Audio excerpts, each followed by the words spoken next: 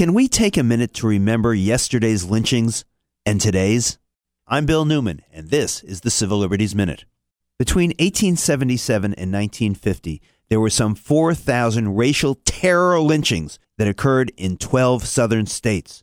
We are talking about hideous deaths of innocent Black American men, women, and children who were hung, burned, dismembered, and mutilated for this reason. They were Black. This according to a recent report based on 5 years of intense research by the Equal Justice Initiative. But these lynchings, central as they are in fact to American history, have by and large disappeared from our history books and America's consciousness. To this day, most of the sites for these murders remain unmarked, unrecognized, and unvalued.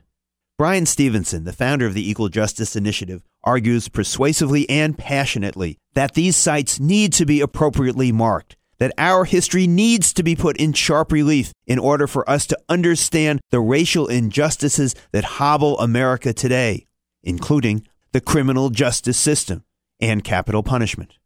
America has tried to bury its history of lynching, and the success of that effort may explain, at least in part, why we today still have legal lynchings.